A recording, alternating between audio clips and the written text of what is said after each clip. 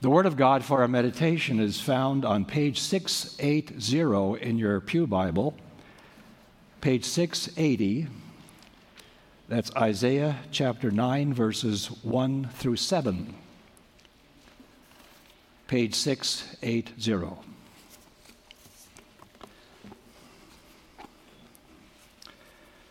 But there will be no gloom for her who was in anguish. In the former time he brought into contempt the land of Zebulun and the land of Naphtali. But in the latter time he has made glorious the way of the sea, the land beyond the Jordan, Galilee of the nations. The people who walked in darkness have seen a great light. Those who dwelt in a land of deep darkness, on them has light shone. You have multiplied the nation. You have increased its joy. They rejoice before you as with joy at the harvest, as they are glad when they divide the spoil. For the yoke of his burden and the staff for his shoulder, the rod of his oppressor, you have broken as on the day of Midian. For every boot of the tramping warrior in battle tumult, and every garment rolled in blood, will be burned as fuel for the fire. For unto us a child is born, to us a son is given, and the government shall be upon his shoulder, and his name shall be called Wonderful Counselor, Mighty God, Everlasting Father, Prince of Peace. Of the increase of his government and of peace there will be no end, on the throne of David and over his kingdom, to establish it and to uphold it with justice and with righteousness from this time forth and forevermore. The zeal of the Lord of hosts will do this. In the name of our Lord and Savior, Jesus Christ. One of my least memorable college courses was a course on Shakespeare. We had to go through his plays, and every once in a while we would have a quiz on a certain statement from one of Shakespeare's plays, and we had to know who said it, to whom, under what circumstance, and of course, in which play.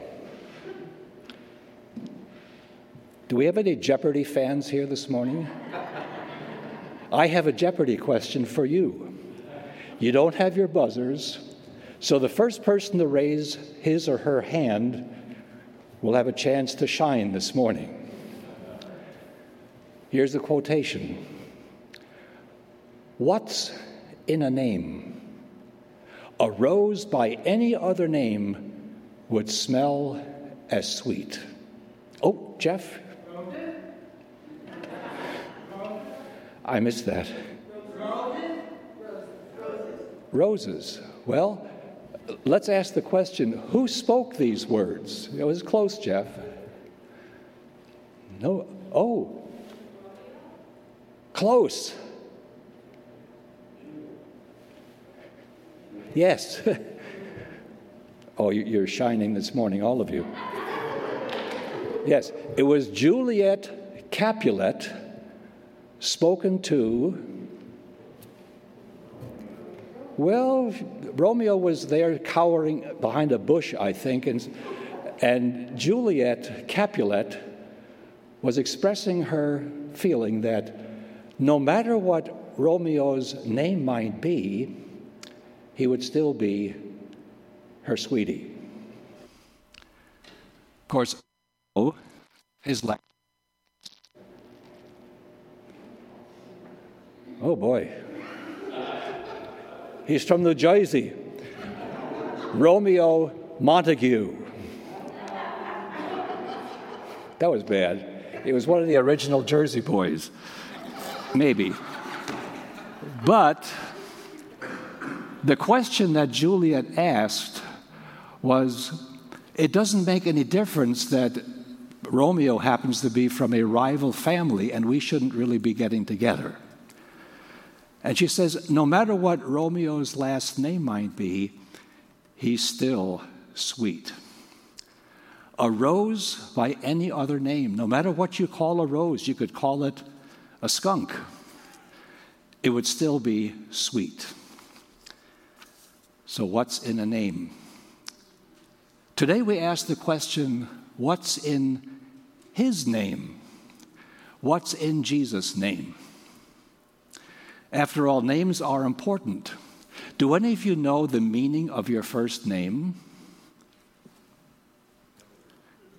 Some of you do, okay? I was going to ask, where's Tim? Tim. There he is. Do you know what Rachel's name means?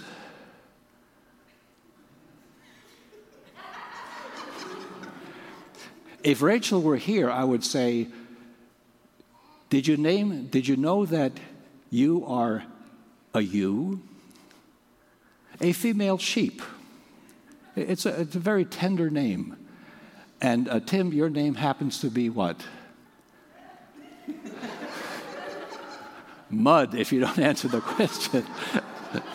No, you are loved by God, Timothy, okay? And thus far, the Greek lesson for this morning. Isaiah wrote in a very, very difficult time in Israel's history. It was about 700 years BC. It was a very terrible, dark time for the people of God. For one thing, there were enemy nations ready to pounce on them. And by them, I mean Israel to the north and Judah to the south. But the real darkness of God's people was not caused by their physical enemies, but by themselves. Time and again, they would forsake their faithful and loving God. And hard as it may be to imagine, they would turn to other gods, such as Baal or Baal and Ashtaroth. When the people entered the land, they wondered, well, how do crops grow here? How do you ensure that there's going to be rain for the crops? And the natives explained, well, we have two gods. Well, one god and one goddess. Baal is the male and Ashtaroth is the female. And in order to have the rains come, you have to have Baal and Ashtaroth get together in a very loving, connubial way. But Baal is kind of slow. He needs to be encouraged. And so our worship is that you guys come to the temple, and there are some ladies of the night who are ready to be with you. And as you come together, that says to Baal, oh, that's what I'm supposed to do.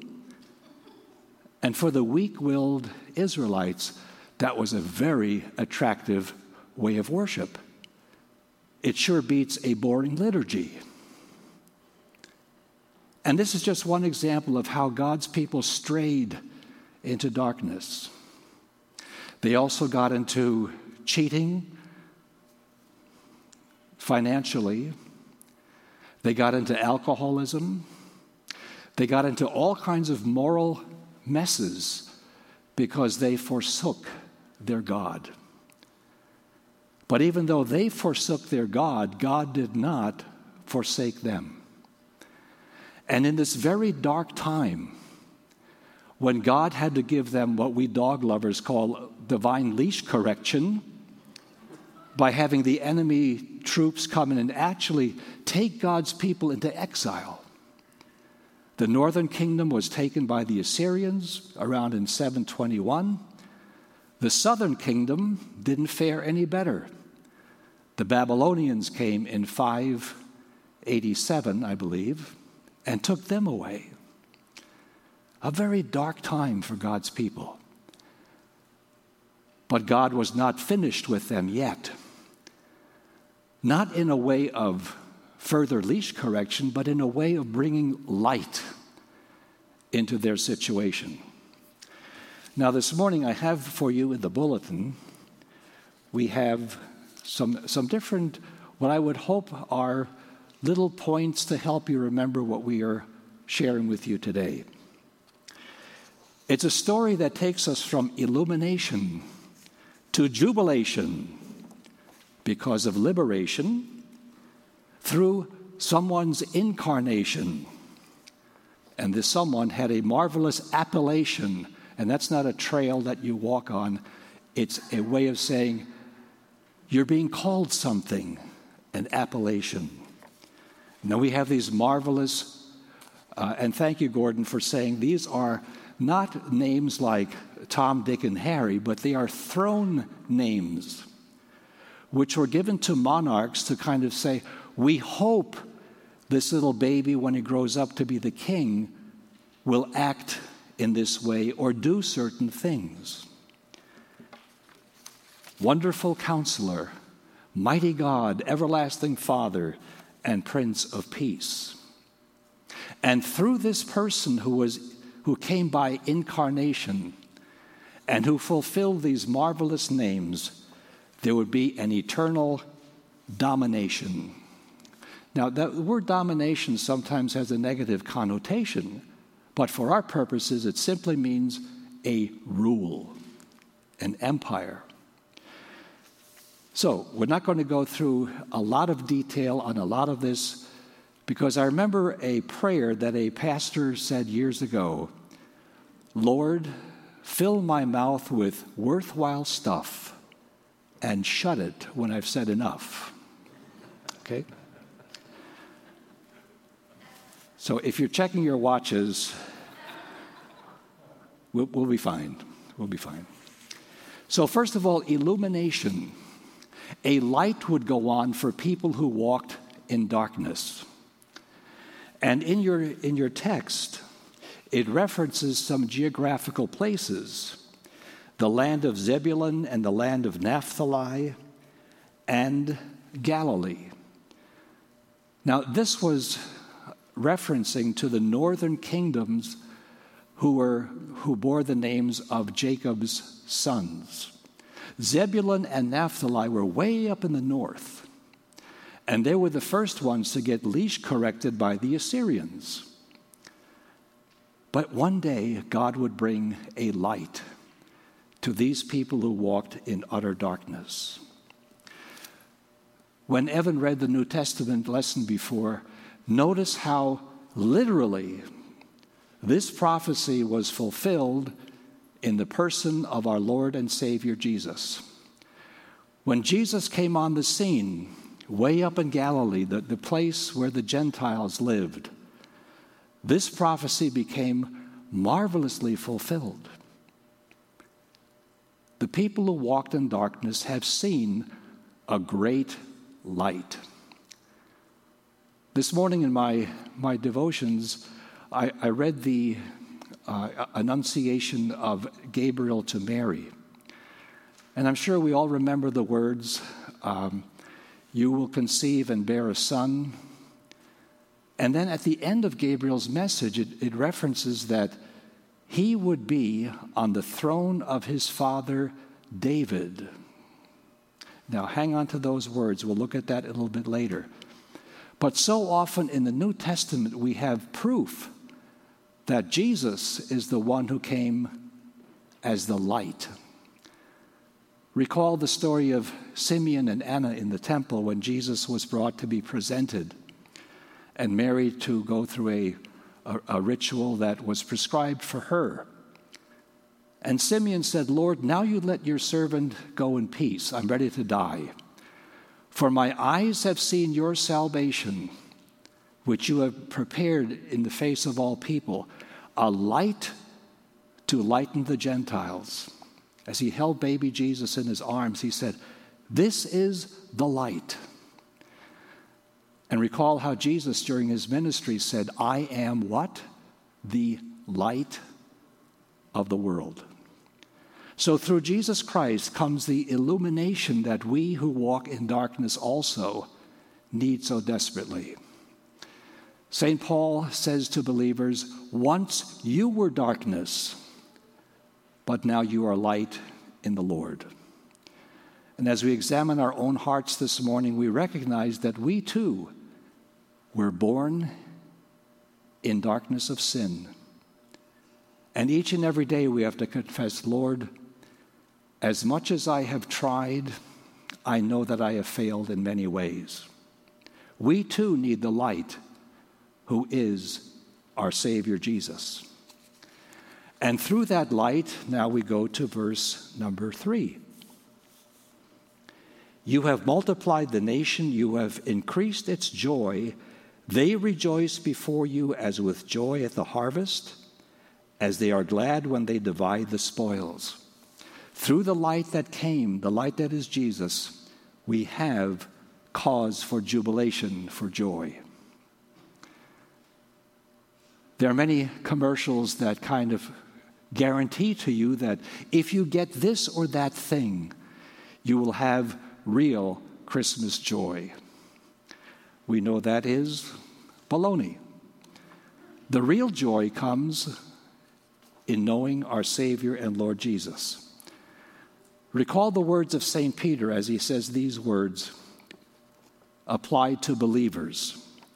Though you have not seen him, you love him.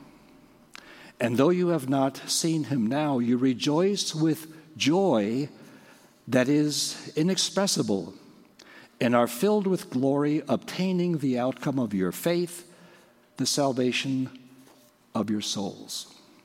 Without having seen him, we love him and we rejoice.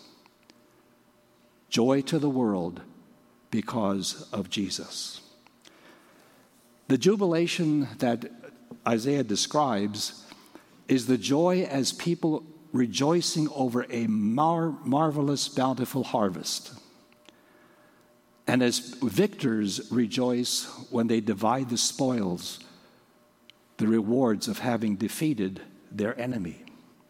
So there is illumination, and through the one who is the light, there is jubilation. There is joy in knowing Jesus. And what did Jesus do? It can be summed up in the word liberation, verses 4 and 5. For the yoke of his burden and the staff for his shoulder, the rod of his oppressor you have broken as on the day of Midian. For every boot of the tramping warrior in battle tumult, and every garment rolled in blood will be burned as fuel for the fire. Here Isaiah references the victory through liberation for God's people.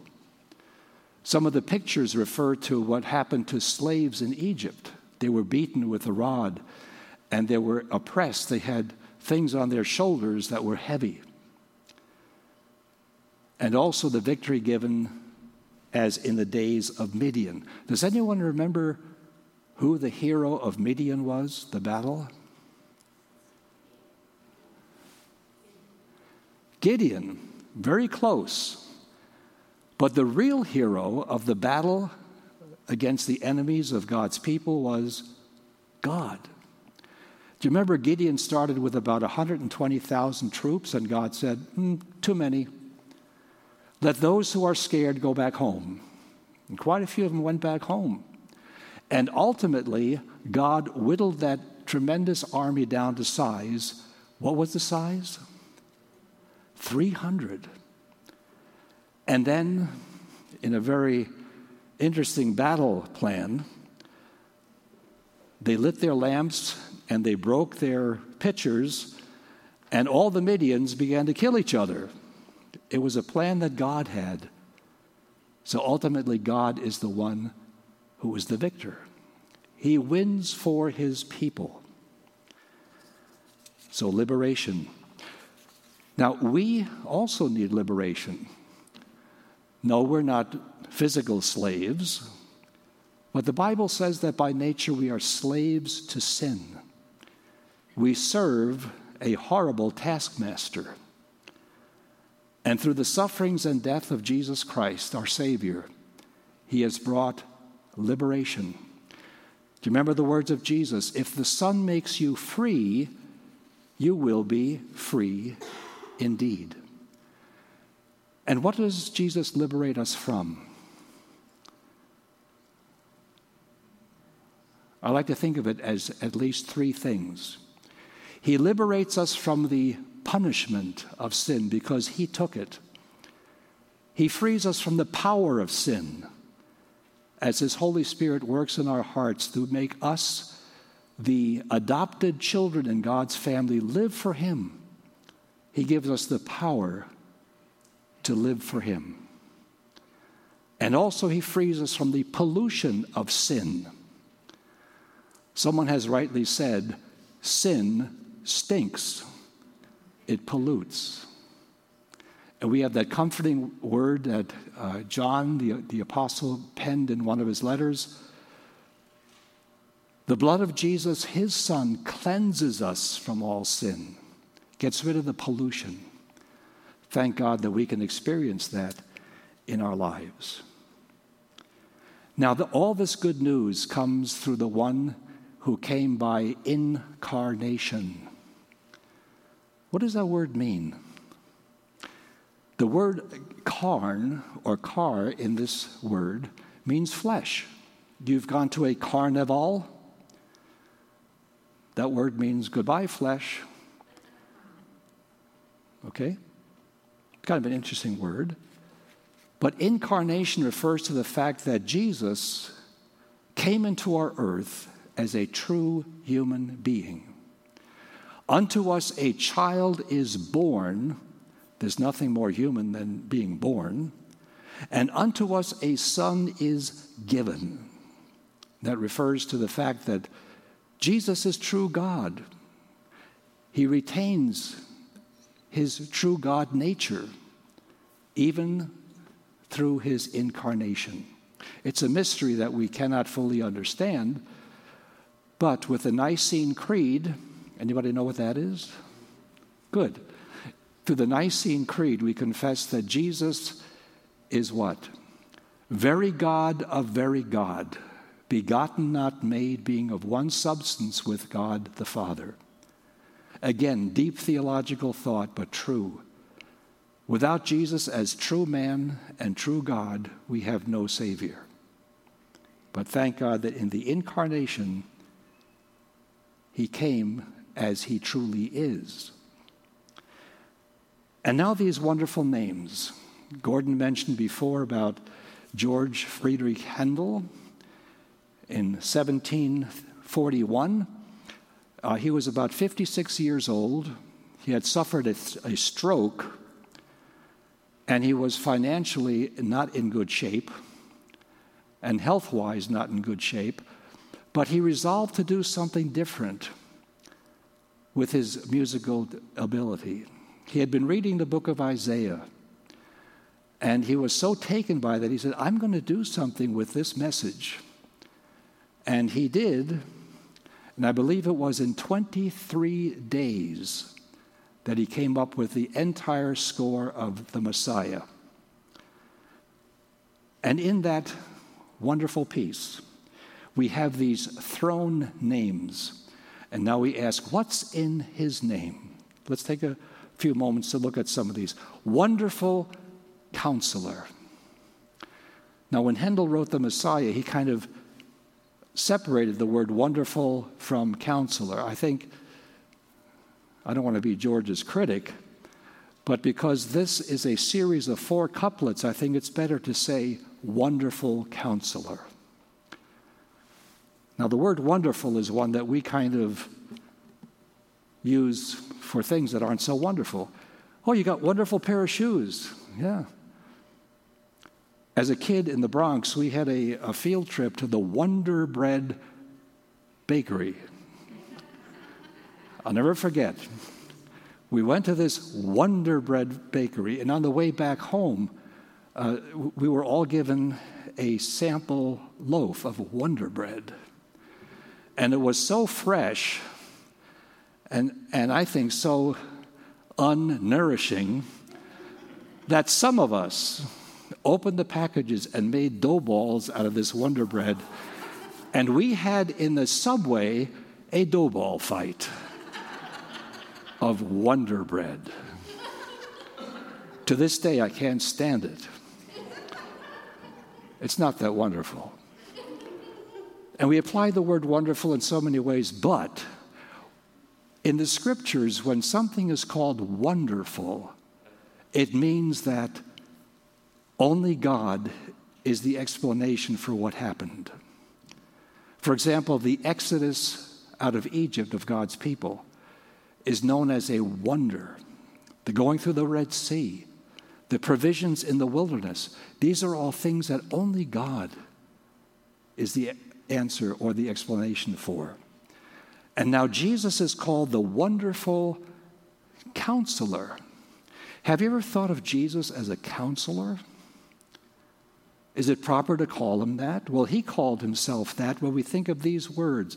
When he talked to his disciples about sending the Holy Spirit, he said, I will send you another counselor, which means he was there first as counselor. Now, as counselor, we think of someone who can give us very good advice. And you think of the many words that are recorded about Jesus in the New Testament. And so many of these are wonderful counsel for our life here on earth. How do you deal with people with whom you have conflict? Let Jesus be your counselor. First, speak to the person you're having problems with. And if that doesn't work, call a couple Christian friends. If that doesn't work, call the elders. If that doesn't work, have the church help. Now, these are called the steps toward excommunication. That's kind of a heavy word, but I believe it is also a wise counsel as how to begin a reconciliation process. Deal with the one you're having trouble with, rather than blab it out to everybody else. Jesus also gives us wonderful counsel as far as our relationship with our money and the warnings against materialism. He also has counsel about marriage. Such good counsel. But how much do we really appreciate it, and how much do we read of the counselor's manual? Someone has given a very interesting acrostic for what does the word Bible mean? If you take B-I-B-L-E, basic instructions before leaving earth. And that's counsel that we find in his word given by our Savior Jesus. He is also called, the same word as counselor is the word that is used as an advocate. I believe it's in John's, one of his epistles. He says, if we sin, we have an advocate, a counselor before the Father. Praise God for his wonderful counsel. And then he is called Mighty God. Again, the word mighty is one that we so easily throw out. Who of you remembers Mighty Mouse? Mighty Mouse? How about Mighty Joe Young? Oh, some of you are mature enough to remember that. And Mighty Fine Pudding. Ugh. We throw the word mighty around, but here it's proper use. We speak of Jesus, the mighty God. We think of Jesus as that helpless infant in the manger at Christmas, but let's remember, he is, first of all, mighty God. John reminds us in the first chapter that through him all things were made, and that refers to the Word, in other words, Jesus, the mighty God. The Hebrew word is El Gabor, which means the hero God. We recall that at 9/11 and in so many situations, the heroes are the ones who run into the problem, into the danger. And as mighty God Isn't that what Jesus did? He didn't shrink from the cross. He resolutely went into that danger on the cross, bearing our shame and our guilt, dying in our place, that awful death, that we would be freed from our sins. Mighty God. Some years ago, there was a song that came out, I believe, by Scott Wesley Brown. We wonder sometimes, is God big enough? Is God mighty enough to help? Listen to these words. There is no problem so big that God cannot solve it. There is no mountain too tall that God cannot move it. There is no storm too dark that he cannot calm it. There is no sorrow too deep that he cannot soothe it. If he carried the weight of the world on his shoulders, I know, my brother, he will carry you. If he carried the weight of the world on his shoulders, I know, my sister, that he will carry you. Mighty God. We continue with the everlasting Father. That may seem a little strange that Jesus would be called Father. No, Isaiah was not in need of a catechetical review about the Trinity. The Father is God, the Son is God, the Holy Spirit is God. So why is Jesus called Everlasting Father? Remember, this is a throne name given to kind of foretell what kind of leader this would be. And the translation from Hebrew is maybe a little bit more accurately put as Father of Eternity, the one who brought the world into being, the one who is eternally father-like, the Father who does not forsake his children, the Father, yes, who is disappointed at times in his children, but does not give up on them, does not forsake them. The everlasting fatherly nature of Jesus is so beautifully expressed in Psalm 23, in which the provisions and the protection of you and me as God's children is so beautifully put.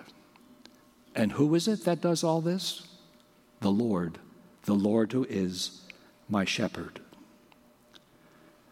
Finally, we go to the throne name, the Prince of Peace. We think of Christmas. We think of the announcement of the angels to the shepherds. Glory to God in the highest, and on earth what? Peace upon those upon whose God favors, upon whom God's favor rests. You might remember it as the old way, peace on earth, goodwill toward men. Well, the peace that is spoken of here is not an earthly peace. It's not brought about by political leaders or by the United Nations or by any other human factor. But the peace that we ultimately need is the peace that knows that our sins are forgiven, that we have a family who by the Holy Spirit, through faith in Christ, has adopted us into his family. And that is peace. So often Jesus said to his disciples, peace I leave with you, or peace be with you. Remember, after his resurrection, his first words to his disciples who had forsaken him, peace be with you, my forgiven and beloved brothers and sisters. The Prince of Peace. Then his eternal rule, the domination. In the upcoming weeks during Advent, the focus has been on the one who would come to be the final and victorious king. And in the closing verses of our text, we read, of the increase of his government and of peace there will be no end on the throne of David and over his kingdom, to establish it and to uphold it with justice, with righteousness from this time forth and forevermore. The zeal of the Lord of hosts will do it. The eternal reign of the eternal Son, praise God for his names. There's one other name of Jesus that is maybe not familiar to most of us. In chapter 2 of the Song of Solomon, there's a person who speaks these words. Does anyone know what that is? I am the rose, right, of Sharon. I am the rose of Sharon. This may be open to a lot of different interpretations, but many scholars feel that this is a word spoken by Jesus himself as the one who loves his beloved. And if that's true, that Jesus is that rose of Sharon, we say again, as we did in the beginning, we ask the question, what's in a name? A rose by any other name would smell as sweet. We looked at some of the names of Jesus this morning. And certainly as we think of the significance of those names, we say, how sweet is that name of Jesus. In a few moments, we're going to close with a hymn that I remember as a kid going to a parochial school in the Bronx. How sweet the name of Jesus sounds in a believer's ear. It soothes his sorrows, heals his wounds, and drives away his fears. That's one of the verses that we'll sing. What's in his name? How sweet it is. May God help us to appreciate ever anew the marvelous names of Jesus. And if this morning you are maybe wondering about who this Jesus is and what he could mean in your life, I pray that the Holy Spirit would convince you that here is peace, here is hope, here is the assurance that you will spend your eternity in the presence of God through faith in the one who is and remains your wonderful counselor, your mighty God, the everlasting Father, the Prince of Peace. God grant it for Jesus' sake. Amen. Let's pray. Lord Jesus Christ, we marvel at the meaning of your name. First of all, Savior. Also, Good Shepherd, the light of the world, our wonderful counselor, our mighty God, being to us as an everlasting Father, and through your death and resurrection, the Prince of Peace. We praise you and thank you. Amen.